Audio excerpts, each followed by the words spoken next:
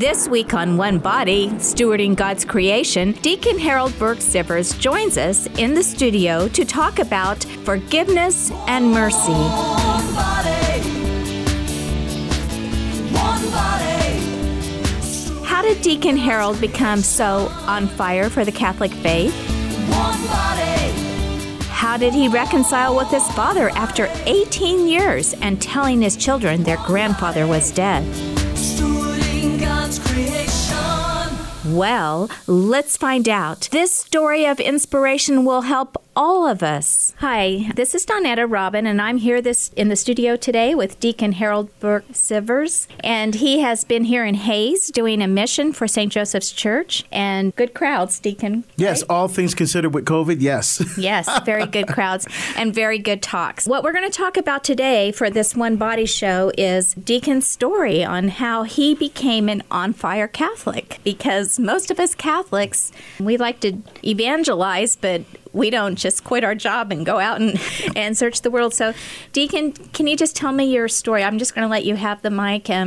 Tell us your story on growing up, how you always were. You said you a baptized Catholic, so I'm just going to let you run with it. Sure. So my family is from Barbados in the West Indies in the Caribbean. It's in a chain of islands called the Lesser Antilles. So if you look on the map, actually if you look at South America, Venezuela, we're off the coast of Venezuela, and we're the largest island in the chain of islands called the Lesser Antilles. It's the furthest island east, is Barbados, right near Trinidad and Tobago. And so I was born there. My brother was born there. And then my mother came up to the United States. Now, my mother's family was a family of faith. They were Methodists, and my father had no faith at all, not even baptized. So, but my father didn't care. He allowed us to be, raised in the faith. And so my mother converted when she was a teenager. She became Catholic. So she did not have to be rebaptized, but she got confirmation and Eucharist. And then I am the oldest child of their marriage. And so I am the first baptized Catholic in the history of our family. Wow.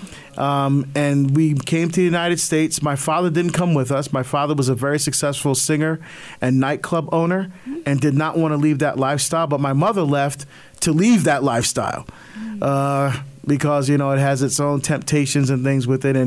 And my father does have about 15 other children with other women because of the lifestyle choices he decided to make. So my mom came to the United States. She was a cardiac care nurse, and it was very important for her that we have a Catholic education. And so for me, Catholic grade school, high school, college, graduate school, all the Catholic institutions.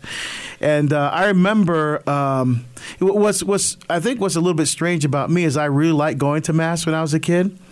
And my mom says that she told me that she remembers bringing us to church, and I'd always want to sit at the end of the pew by the aisle, and then she would be next to me, and then my brothers and my two brothers and my sister would be next to her, and they'd be fidgeting around, like kids do, but I'd be like laser focused on what was going on at the altar. Now, I remember parts of that. I remember thinking there's something going on up there. I don't fully understand what it is, but I want to be part of it. I remember thinking it. And so when I got old enough, my mom said, "Do you want to be an altar server?" I'm like, yes, I want to be up there.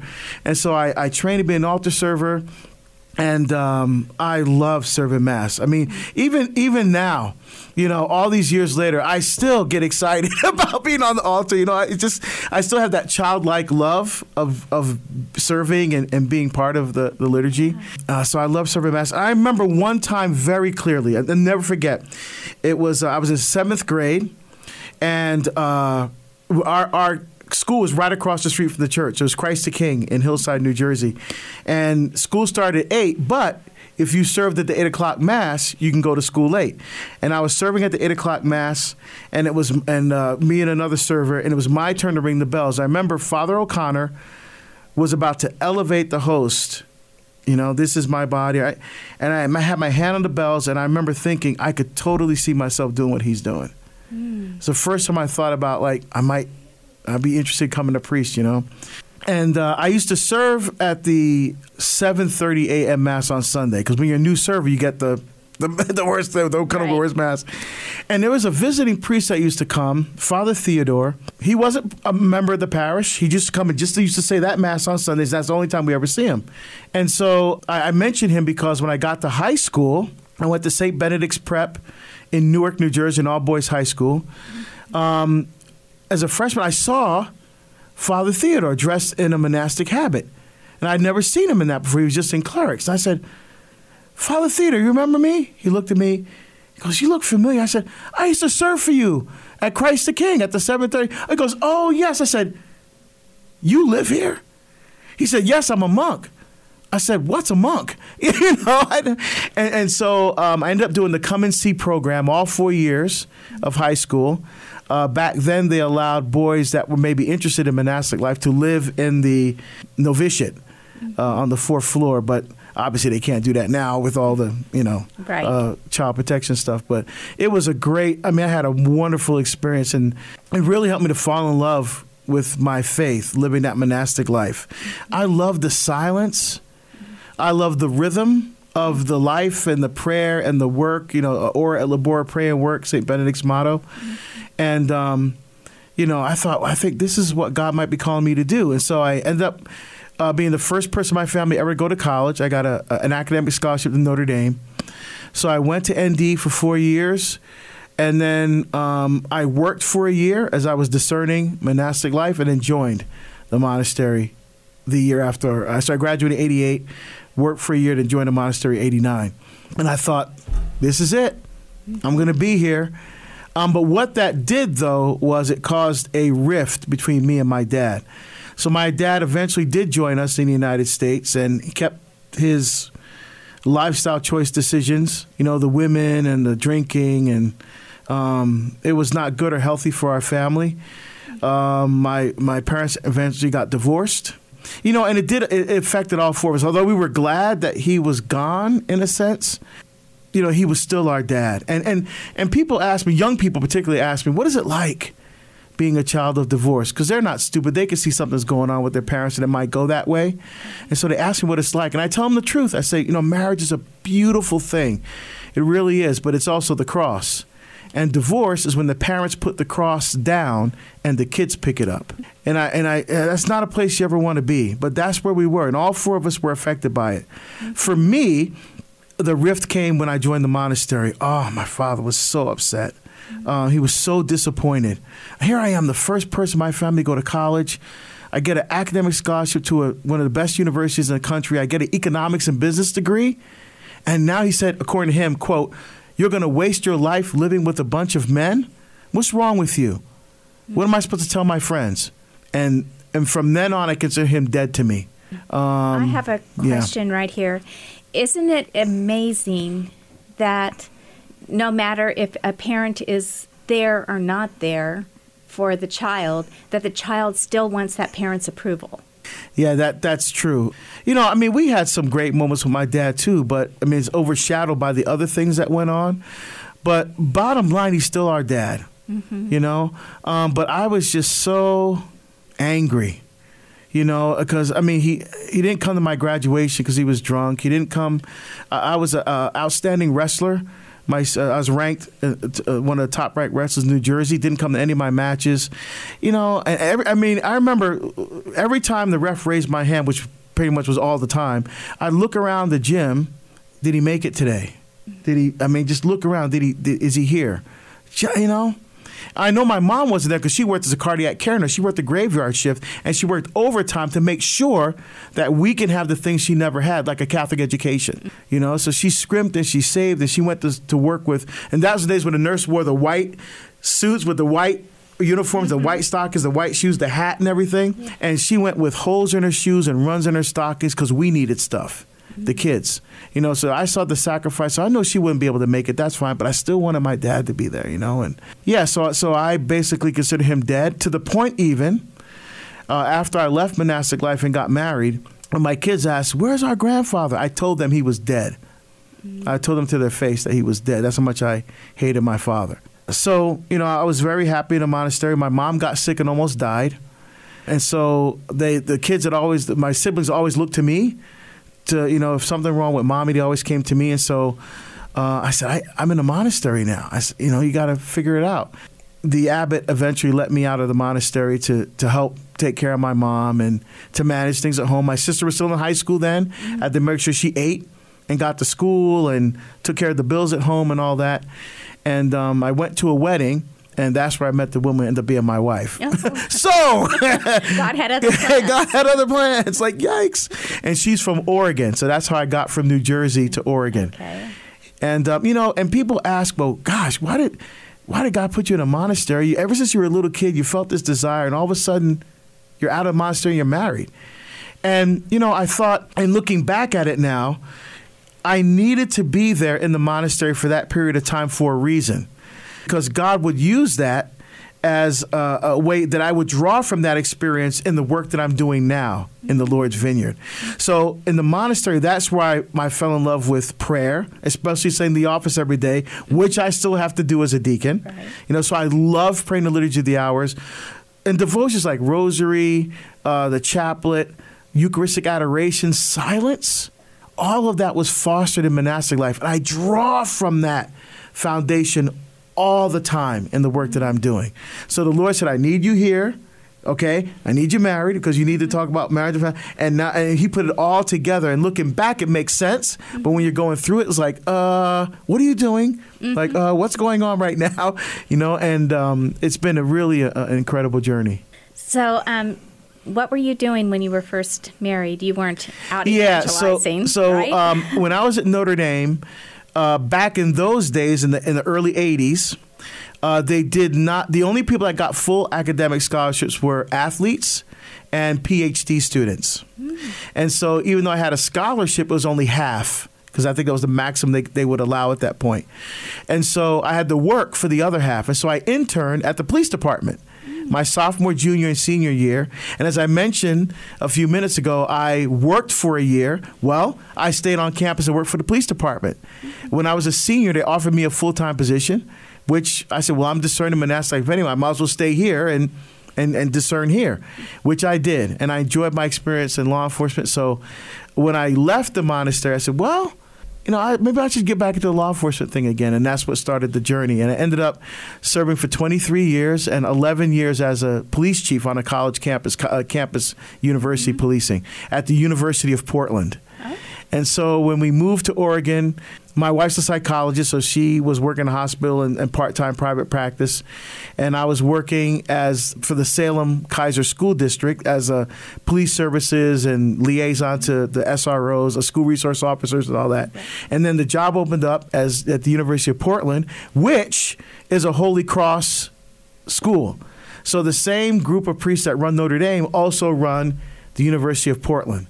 This is Catholic. So my boss from Notre Dame, the police chief, recommended me for the position at the University of Portland. And so I applied and got the job, and I was there for 11 years. And I was very happy.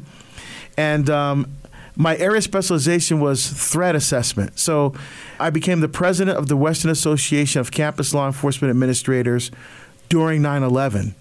So after 9/11, the International Association sent all of the regional presidents to what they call FLETC, the Federal Law Enforcement Training Center in Georgia, where I had my first immersion into assessing threats.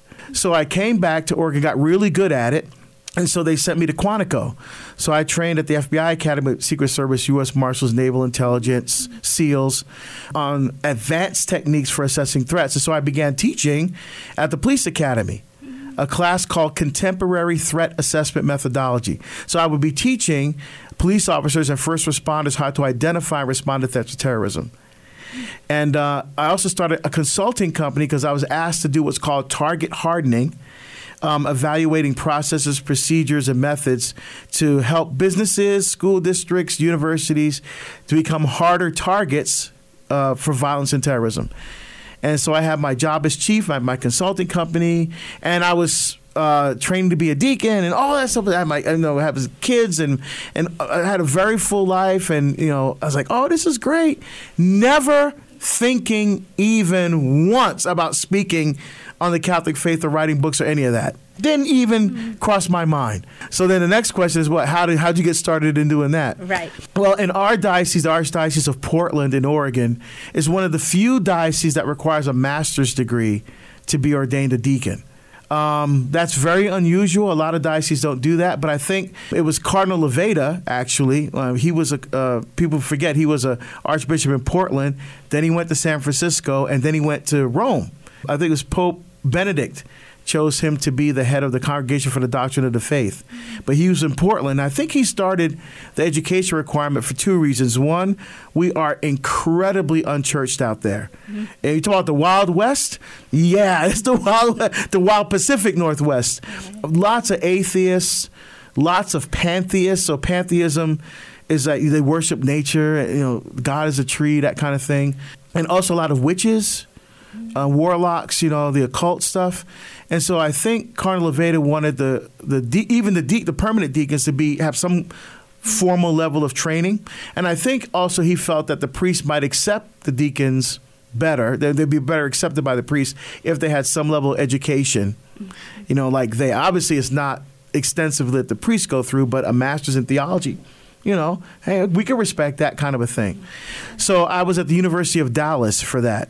And during that time when I was there, 97 to 2000, Father Mitch Pacwa was teaching there. Marcelio D'Ambrosio was teaching there. Janet Smith was teaching there. All these rock star teachers. And I'm like, yeah, this is awesome. I had an amazing experience. And so I graduated from University of Dallas in 2000, got ordained in 2002, and was working. We were having, we had our daughter in 98, another daughter in 2000. We had the twins in 2002.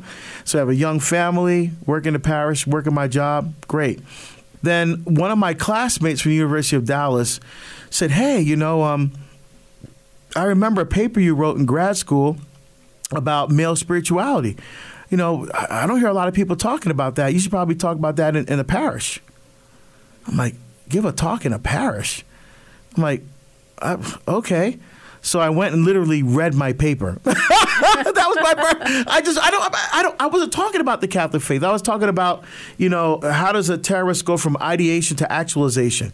How do they go from just thinking about and planning something to actually doing it? What are the steps? I was talking about what's called sea burning, the different types of attacks. I mean, I wasn't talking about anything about the Catholic faith.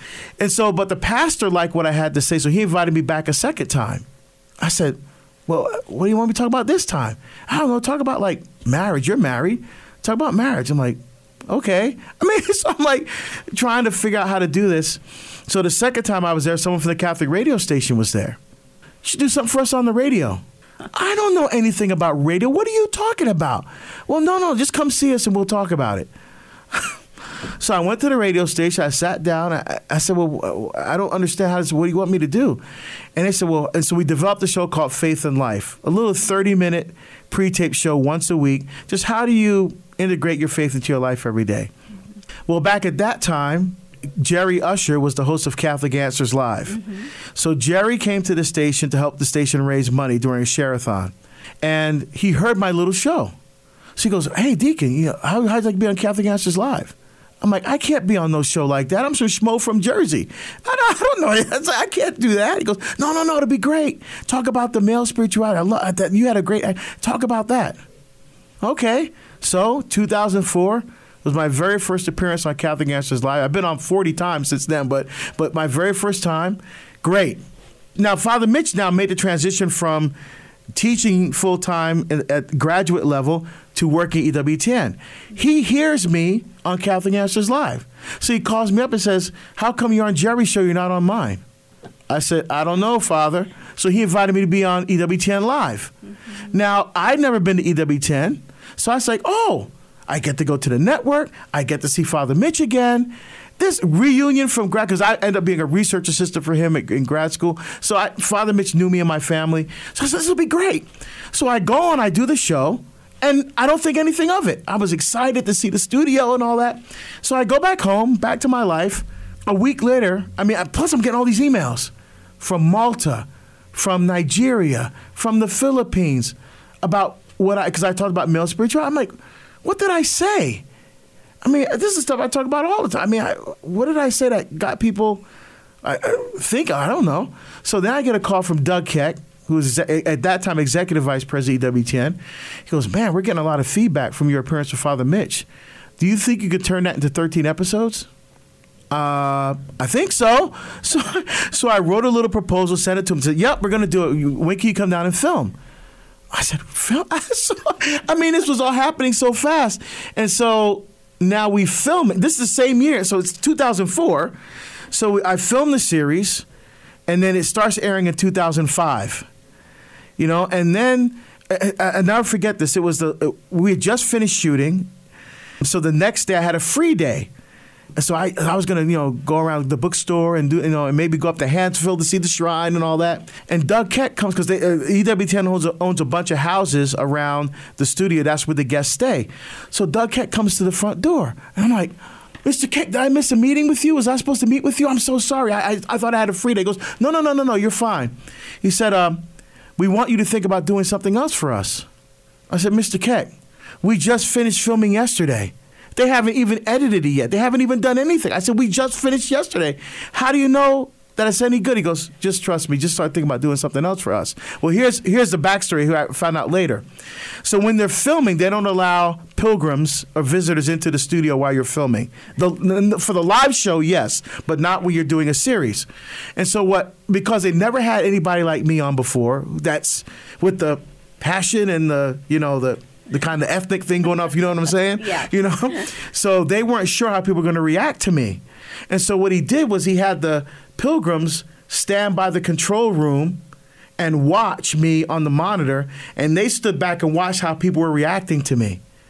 And when they saw that people were like, I guess from what he said, that people were just like drawn in and engaged, and he goes, okay, we think we got something here. So I started doing, and now I've done 9 series on EWTN now.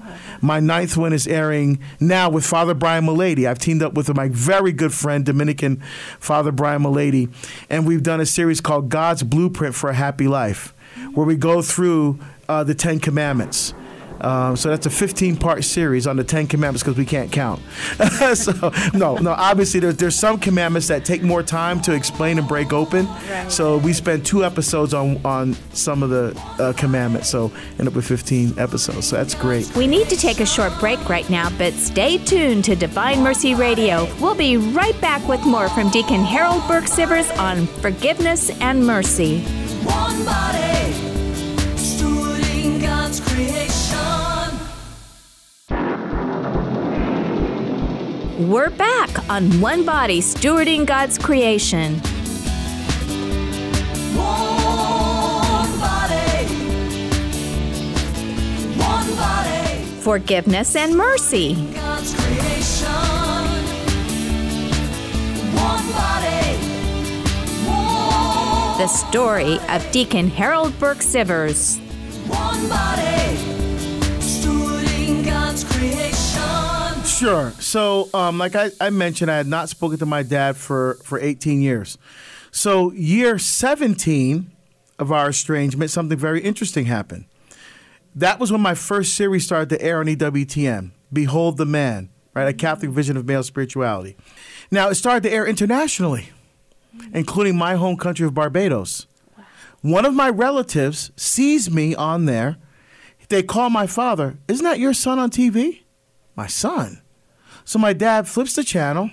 Bam, there I am. He hasn't seen me for 17 years now, talking about what it means to be an authentically Catholic man. So he's intrigued. So he wants to watch the next week, okay? So he got the time right, but the day wrong. Instead of watching me, he's watching an old nun with a Bible on her lap that laughs like, he's watching Mother Angelica. Yeah. Now, remember, my father was a performer.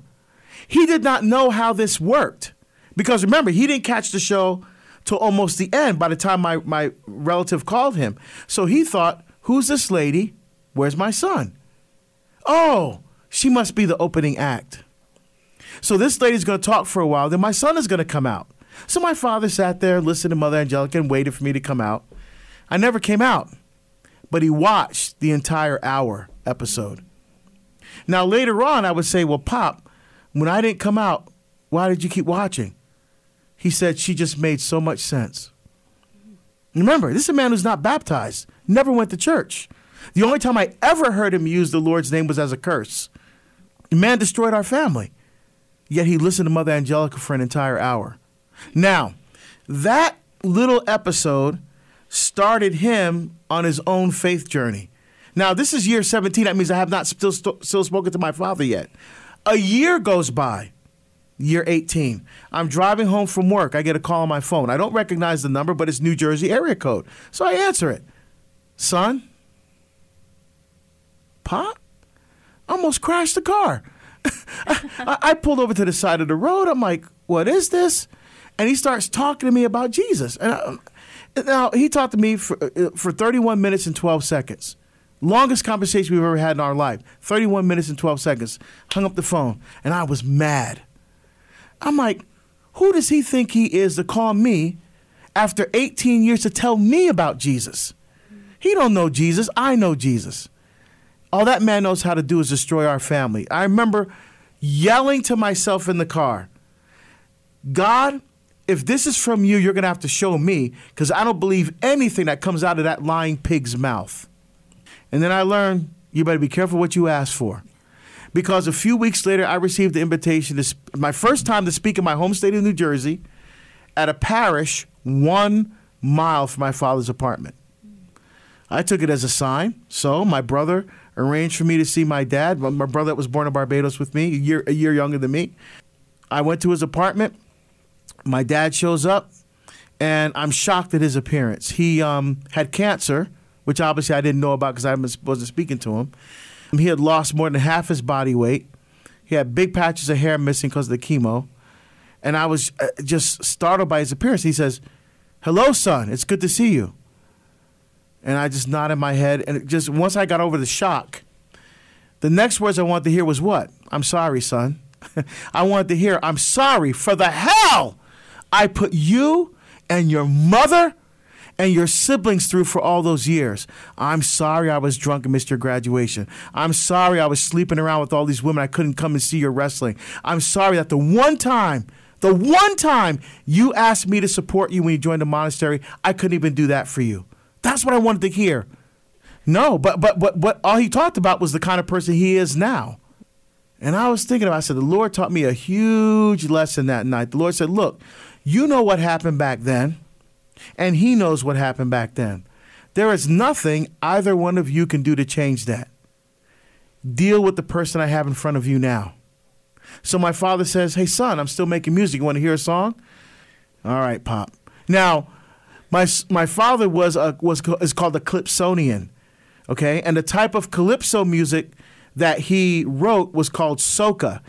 So for us in the United States, that would be like the equivalent of R&B. Okay, it's the Caribbean version of, kind of a dance music, kind of up. And the songs he would write, for example, he wrote a song when we were kids called Hazel. Hazel, darling, woman, you excite me. I don't know where or how you got that body. Stuff like that. And by the way, my mother's name was Eleanor, not Hazel. So I don't know who Hazel was, okay? Yeah. So I said, okay, Pop, whatever. So he puts on the CD, and it's just a music track. He starts singing. Lord Jesus, have mercy on me. My eyes are wide open, yet I fail to see. Lord Jesus, I beg you, have mercy. Please, have mercy on me. Lord, I am so sorry. I want to live a life that's honest and true. He kept singing this song. And I'm thinking to myself as he's singing, you can't fake that. So when he stopped singing, and I don't know what possessed me to do this, I literally walked up into the man's face. I'm standing face to face, and I said, I'm going to ask you a question right now. If you've ever loved me even once as your son, don't lie to me. If you're going to lie, then say nothing. What happened to you? All this talk about Jesus and mercy. Had I not been standing in that man's face to hear what came out of his mouth next, I never would have believed it. The man who never went to church, who was not baptized, who used God's name as a curse, who destroyed our family, looked me in the face in all seriousness and said, the Blessed Mother and Divine Mercy. I was literally stunned. I could not speak. I'm like, how does he even know about Mary and Divine Mercy. Well, EWTN. He'd been watching for a year. And I didn't know. I did not know this. So I was completely stunned. So now I go home, and my mother is living with us now in Oregon. When I left the monastery, I mentioned she had got sick and almost died. Well, that started a slow but steady decline of her health to the point where she could not take care of herself anymore. So we moved her with us in Oregon. So I go home, and Mommy says, "Is it true, son, about Pop? Is it true?"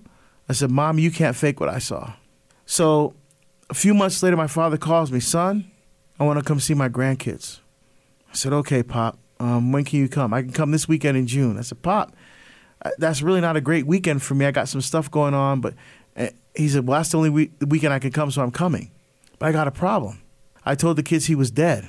So I did what any intelligent man would do in my situation. I went to my wife. I said, "How do I get out of this?" And without missing a beat, my wife says, "Well, Jesus did raise the dead, didn't he?" So my kids were young. I think Claire, my oldest, is 23 now, right? But back then she was like 9. So I said, "Kids, quick, come and see Daddy. A miracle. You're going to see your grandfather," you know. They didn't get it back then, but they get it now, right? They understand now. So my dad comes out, and now my mom was living with us, but she, about 10 days before my dad arrived, she had a bout of congestive heart failure. So she needed more care than we can give her at home, so she was in a convalescent facility. So my father actually stayed in her room while he was there. And some amazing things happened that week, and I'll just share 2 with you very quickly. One was that there was a men's conference in Portland that weekend, and a Catholic men's conference. I wasn't speaking, but I wanted to go and support the guys. Well, in God's providence, who was the speaker that weekend? Father Donald Calloway. Right? So I know Father Calloway. We text each other every week. Father Calloway and I are good friends. But my father has no idea who he is. So my father's and my father's never been anything Catholic in his life. Never. This is the first event. So he's enjoying himself so far that Father Calloway starts to speak. And he starts telling this story about, he was the gangs in Japan and the drugs and the sex and all the crazy stuff he was into. My father leans over and says to me, "That guy's a priest?" I'm like, "Yeah, Pop." And then he talks about how he got put on the plane by Japanese police that never come back to the country again. My father said, "He's worse than me." But then he gets to the point in the story, everything changed. His encounter with the Blessed Mother. My father reaches across the table and grabs my arm and shakes my arm. "Mary, son, Mary." I said, "I know, Pop." He goes, "I have to meet him." I said, "Okay, Pop." So after Father Calloway finished, I introduced him to my dad, and they started talking about Mary. I'm like, my father, he don't even have a 5th grade, 6th grade education. What is it? He's talking about Father Calloway about Mary. It's just nuts. Then the other thing I just want to share from that weekend is that on the way back from the conference, I wanted to go see my mom. And so I said, "Okay, Pop, let me drop you home. Let me go see Mommy before the visiting hours are over. Then we can go to dinner." He goes, "No, let's go see your mother." So we got to the convalescent home. I said, look, Pop, let me go in first. Let me tell Mommy that you want to see her because she might give her another heart attack or something, you know. So I walked in there and I kissed my mom and said, "Mommy." And I pointed to the door and my father walks in. And the look on my mother's face, shock, surprise, gladness, anger, all mixed up together. And so they start talking. I leave the room. And I'm thinking, this ain't going to take long. 5 minutes, 10 minutes, 20 minutes. I'm standing at the nurse's station. I'm like, what's taking so long? I'm getting nervous now because it's the first time I can remember them being in a room without yelling or something being thrown. Then half an hour later, my father comes out. "Okay, son, let's go." Okay. So I go back in to kiss my mom goodbye, and she goes, "Who was that?" I was like, "I know." I said, "I'm getting used to this too." And to this day, I don't know what they talked about. Both my parents are deceased now. I don't know what they talked about. But I do know this, that they reconciled. And here's how I know. A couple months after my father was here, my mother, I came home from work, and I usually go see my mom because we had her in a mother-in-law suite in our house, and then I would bring her over and have dinner with us on our side of the house, as a family. So when I came in to see her, she goes, "Sit down." And she said, "Remember when you moved out here what I asked you to do?" And she had asked me to pray for my father, and I told her no. She said, "Starting on that day, I started praying a rosary every day for your father with the sole intention of reconciling with him before I die." And she said, that's what happened in the room that night when he was here. So I just stood back and said, wait, Mommy, what are you telling me right now? You're telling me the day that I moved out here, you started praying the rosary for Pop? Yes. Mommy, that was 20 years ago. What happened after year 5? After year 10? After year... Every day? Yes. And you never stopped? No. In fact, she never took her wedding ring off. Even though they were divorced, never took her wedding ring off. Because she knew that God would honor her requests through the intercession of the Blessed Mother. Now, they never lived together again or anything like that, but they were reconciled. And like I said, I don't know the conversation. I don't know what they talked about. But a month later, my mom died. She died a month later.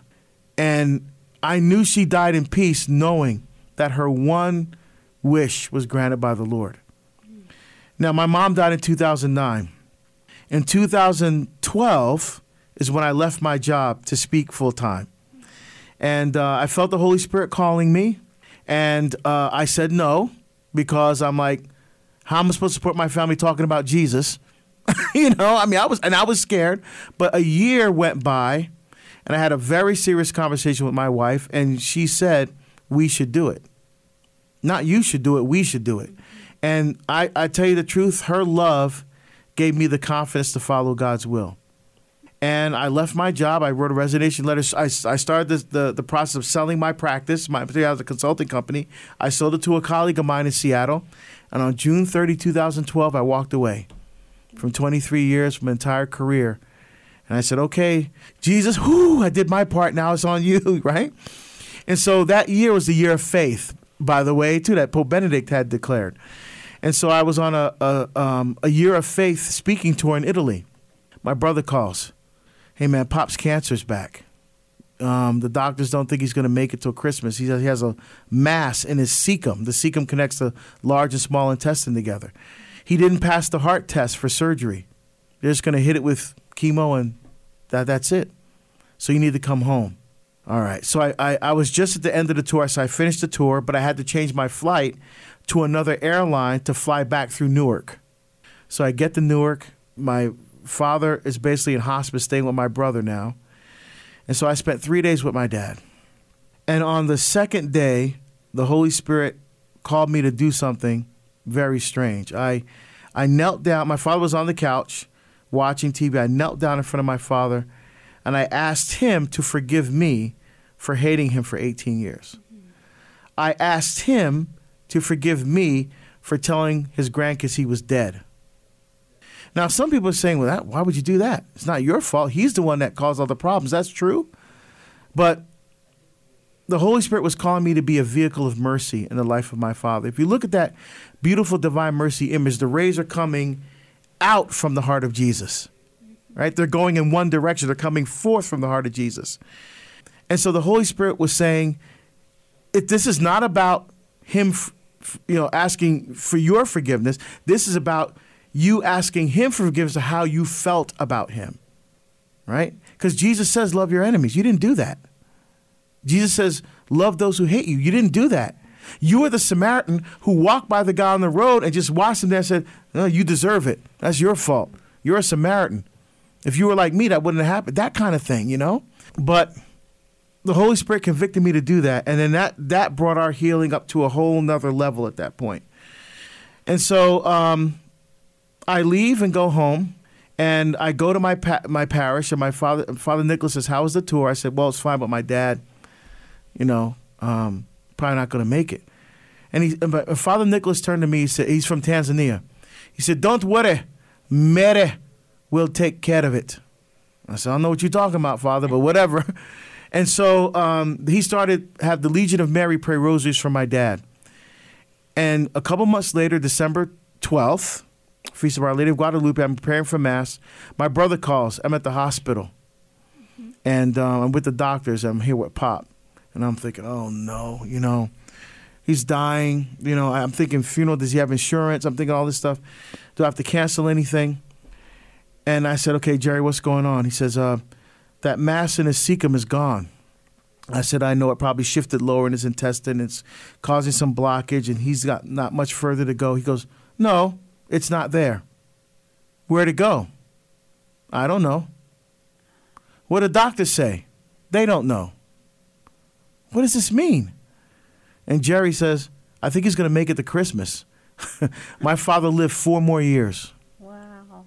And during those 4 years, he would say things to me, God is real, son. God is real. Son, I wish I knew back then what I know now. Completely changed and transformed person. And I had the honor and privilege of being at my father's bedside when he died. I wasn't there when my mom died because I was at EWTN actually when she died. I was getting ready to film a series when she passed.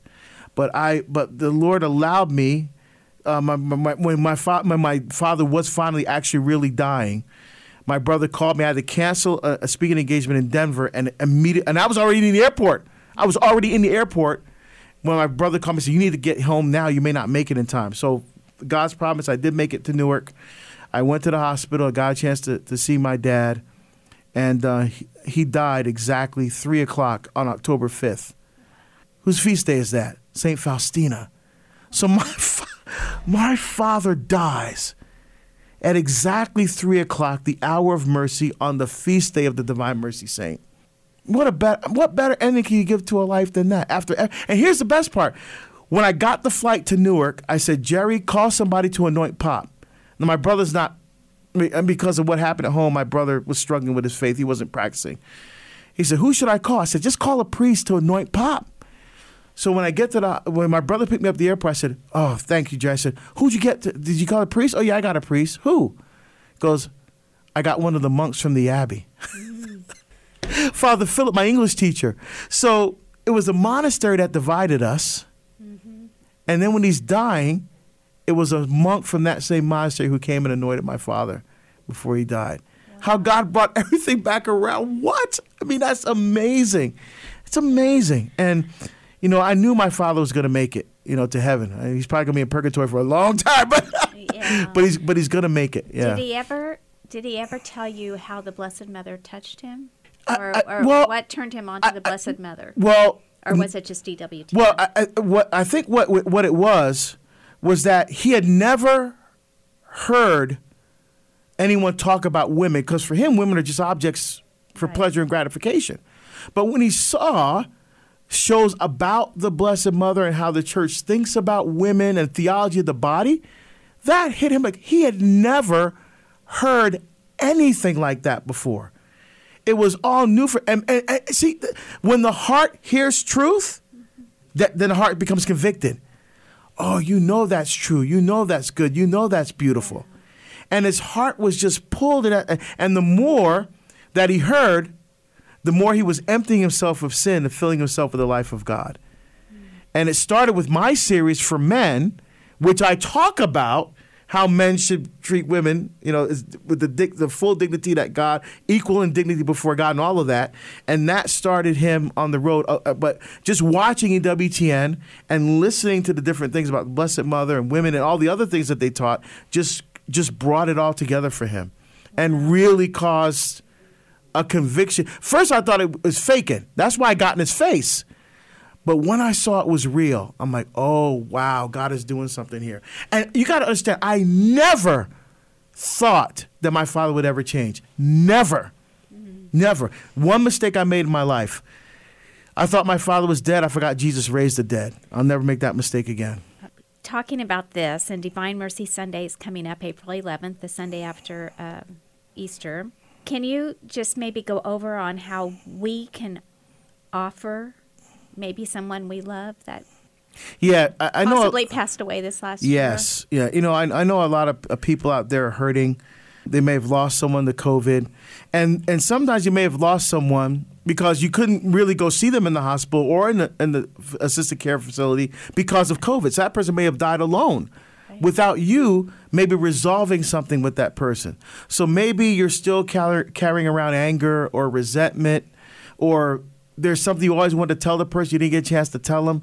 So we live these lives of regret. Or we're carrying burdens, things that happened to us 20, 30 years ago that are still harboring in our hearts and festering in our hearts to this very day, that are holding us back from receiving the depth of God's mercy that He wants to give us. So I would say there's 4 things we need to do just quickly. One is, first of all, to acknowledge and recognize that we have been hurt. Because one of the defense mechanisms that we often employ is, well, if I just don't think about it, then it never really happened. Well, yes, the rape did happen. The molestation did happen. Your kids leaving the church did happen. Your husband beating you did happen. Don't suppress it. Yes, if you have to cry, then cry. If you have to feel it, then do it. Because bring it up bring it to the surface so God can heal it. God's never going to force his love on you. But if you say, Lord, I'm in pain, and you cry out to the God, what was this saying in the Psalms? I cry out to the Lord, my God, and my God will hear me. Right? Bring that healing from the merciful love that flowed from that cross. So acknowledge that. Second of all, fight with spiritual weapons. David, when he fought Goliath, I think he fought him with a type of rosary. The sling and the 5 smooth stones. Yeah. So the 5 stones represent the 5 wounds of Christ, or each of the 5 joyful, sorrowful, luminous, and glorious mysteries of the rosary. And so we need to fight with spiritual weapons, and we have plenty in the church, right? Third, I think general confession. Often the hardest person to forgive is yourself. And a general confession, we go in and confess all the sins you committed in your whole life. Well, God's forgiven me those sins. Yeah, that's true. But we often think, oh, I'm so unworthy, that we're like the prodigal son. We think we're in the pig pen, and we're actually further along in our journey back to the Father than we think. So that general confession allows us to see how God's mercy is already working in our life. And then finally, the last piece is what I said before, asking a person for forgiveness for how you felt about them. And that's a very hard step to take, but guess what? The steps our Lord took to Calvary are also hard steps to take. But what's the reward? There is no resurrection without crucifixion. There is no Easter Sunday without Good Friday. And most of life, let's be real, is Good Friday. Well, thank you so much, Deacon Harold, for being here today and just being in Hayes this week. We appreciate you. We appreciate everything you've done, talking to our kids at TMP, and you talked to junior and senior high, correct?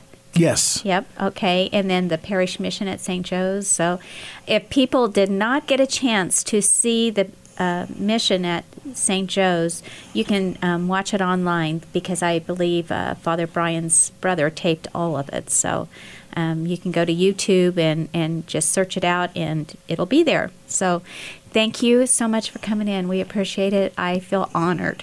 Well, thank you for having me very much. I appreciate it. Thanks, Deacon, and thanks to you, our listeners, for tuning into One Body Stewarding God's Creation. If you can help keep great shows like this one on the air, please go to dvmercy.com and click on Donate. Your donations will be very much appreciated. You're listening to Divine Mercy Radio, 105.7 KMDG Hayes, 101.7 KJDM Lindsborg Salina, 88.1 KRTT Gray Bend, and 88.1 Hayes. If today you hear his voice, harden not your hearts.